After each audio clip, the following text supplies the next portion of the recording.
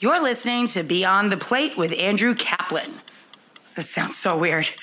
You're listening to Beyond the Plate with Cappy.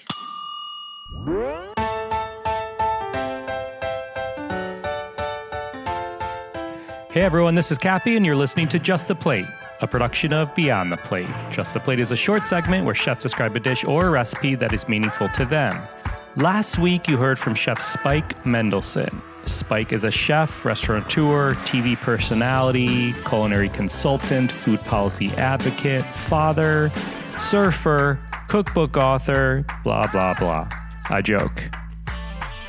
In 2008, Spike opened up his first restaurant in his culinary empire on Washington, D.C.'s Capitol Hill called Good Stuff Eatery, which quickly became a favorite of political elites, including President Barack Obama. He has since opened a pizza place called We the Pizza and a taqueria called Santa Rosa Taqueria, all on Capitol Hill. If you missed last week's episode with Spike, please be sure to check that out. But for now, Spike is going to walk you through how to make a dish from the Greek side of his family called keftedes. Keftedes are essentially Greek meatballs. This is a fun one because I know Spike is very passionate about food, especially when he's describing a dish that he ate or that he cooked. And he gives some great tips along the way when you're rolling meatballs, what type of meat to cook and herbs to use and cheese to use and when. And it's chock full of information, to be honest. But this is one of those episodes or one of those dishes that you're really going to want to cook after you hear it. Kind of like all these Just the Plate episodes. Haha. I'll stop talking here, but this is Just the Plate. Hi, Spike. How you doing, sir? Good, man. How are you? I just listened to the podcast this morning on my way to work. Did you? I did. That's exciting. It is. It's really good. It's really good, man.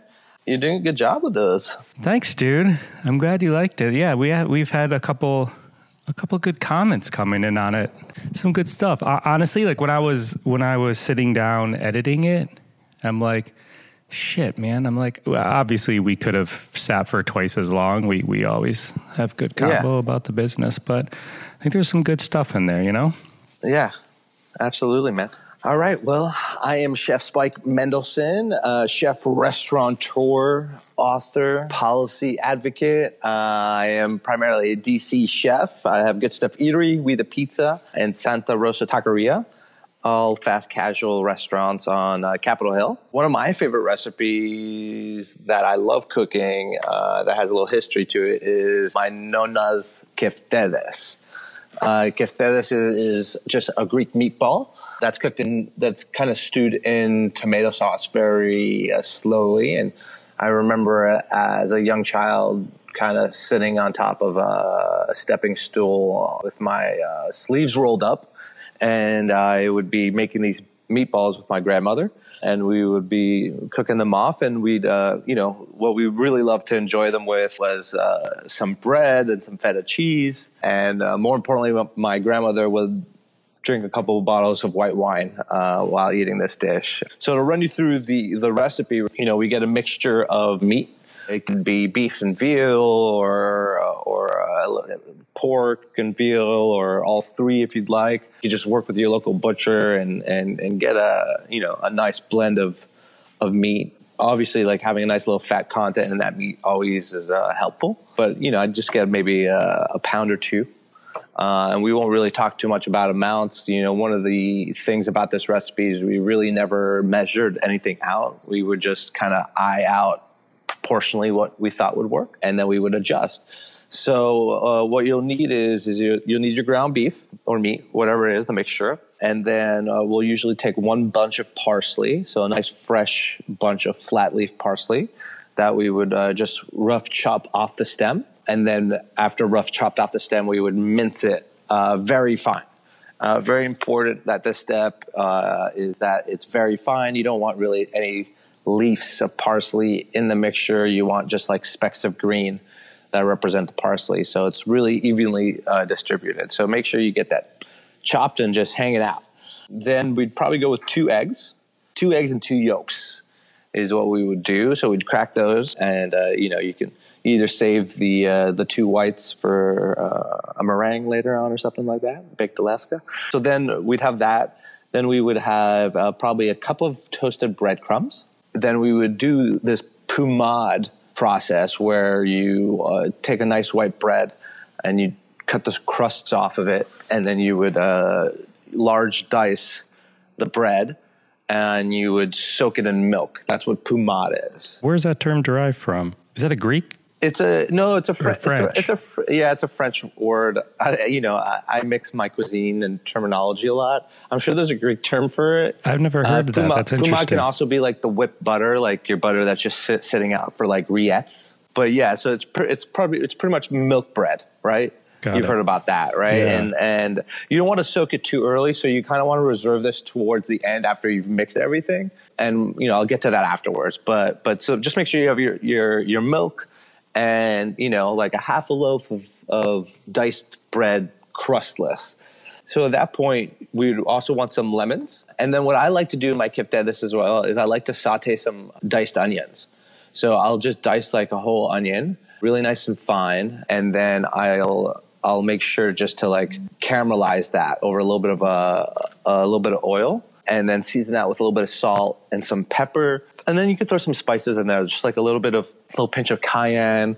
This is where the process where I throw in like a nice handful of oregano in there, and I just get that sauteed. I don't want it burnt, right? So it's like low and slow. And then you set that aside to cool for a little bit. And then once it's cool, you take that mixture and you start folding it into your meat, right? And after you fold that in, then you want to go ahead and fold the parsley, that really, really fine parsley that you had chopped up. Make sure you squeeze this all through, right? And you can use gloves if you want. The process of this is that you just want to aggravate and create myoglobin within meat. And that just happens by like moving meat around pretty much. It just makes it sticky. And that's going to be what kind of forms your ball, right? So after you've got your onion mixture in there, now you folded your parsley in there, and now we're going to go put those breadcrumbs in there, and we'll continue to fold. And then this is the process where you just want to make sure you now soak your white bread for about 30 seconds. Make sure you dip it all through. And after it's soaked, you want to take the bread out and squeeze it. Don't squeeze it too hard because you still want to have it in chunks. But the process is you just want to, rid of the excess milk that's in the bread. Then you want to put that into your meat mixture, and then slowly start to fold and incorporate the milk bread in there. Then what I like to do is I like to take a nice whole lemon, and I like to make sure I get the whole zest off of it, making sure I don't really get any of the pith that would be bitter. So you just want to get the outside, just nice fresh zest all through there. And then you want to add about 1.5 cups of Parmesan, grated Parmesan, right? You want to load this thing up with Parmesan. Then mix that all up. And at that point, you should see like this really nice, at that point, you definitely want to have like maybe a little teaspoon of oil, right? You want to apply a little oil in there just to shine it all up and make it less sticky. And then you want to test one. Right? You never want to roll your meatballs without testing one. So I usually just do like a nice little patty, and I sear it and taste it. And if it's a little under seasoned, I add more salt and some more pepper. You don't really want to have under seasoned meatballs because it's not like you're throwing salt on top of these after they come out. So while this is all sitting and the flavors are permeating and getting really, really delicious, we're going to, make a quick flash tomato sauce. And flash tomato sauce is some onions, some garlic, all chopped up. I like to keep mine rustic style. You don't want to lose a fingernail or anything. So just chop, saute. Then I use San Marzano crushed tomatoes. Let's take those out. We sauteed onions, we sauteed garlic, it's all salt and pepper. Then we're going to add some tomato paste. And then, we're going to cook out the raw tomato paste. Season it a little bit more. It's going to start to stick towards the bottom of the pan. You want to have like medium heat at this point. And then you want to take some of my grandmother's white wine and to glaze the pan with that, right? Let that just cook down. Then add the San Marzano crushed tomatoes. Then add a whole thing of garlic. Add some whole sticks of basil in there. Get some flavor in this bad boy. Add some oregano. Add some fresh crushed tomatoes if you want. Just make a nice, light, bright tomato sauce. Nothing too crazy. Nice and simple. So then back to the meatballs. Now, like the flavors permeated, everything's kind of like inside this. You want to have a nice cold bowl of ice and use gloves. And what you want to do is you want to dip your hands in ice, water, then roll a meatball. Dip your hands in ice, water, then roll another meatball. And just do that process until you've rolled all your meatballs.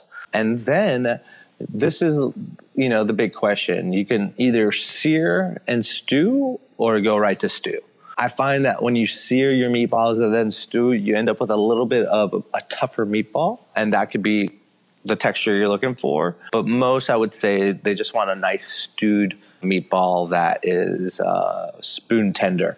Just put the meatballs in your tomato sauce, throw your oven at 375 degrees. Throw your oven at 375 degrees first, then put your meatballs in your tomato sauce and put that pan in the oven and let that cook for about 45 minutes. Make sure you just kind of constantly baste your meatballs, and then you have a meatball and bread and feta cheese. And that, Mr. Cappy, is our recipe. Que ustedes. Awesome. Did she just stew, or did she ever sear, or did you do the searing part? No. Grandma just stewed. You have to remember, Grandma loved the white wine, so she just put the meatballs in the pan, set it, and forget it. And so Parmesan cheese went in the meatball. So it comes out of the oven in this delicious like red sauce that's gotten like kind of rich and cooked out. And these meatballs are probably tender and flavorful and incredible. And the red sauce probably picked up some of the flavor of those meatballs. How are you serving it? How does she serve it? Well, she just served it. So these meatballs are best eaten out of pan at room temperature. So she would put the pan on the dining room table, just leave it there on a plate warmer, and she would just leave it there. But we would never eat these meatballs right out of the oven, right? Like super hot. They would get to room temperature because that was the best temperature to eat these at, and it's very true. Like there's certain foods at certain temperatures, right, that are the best. Like smoked salmon. Like there's a perfect temperature to eat that at.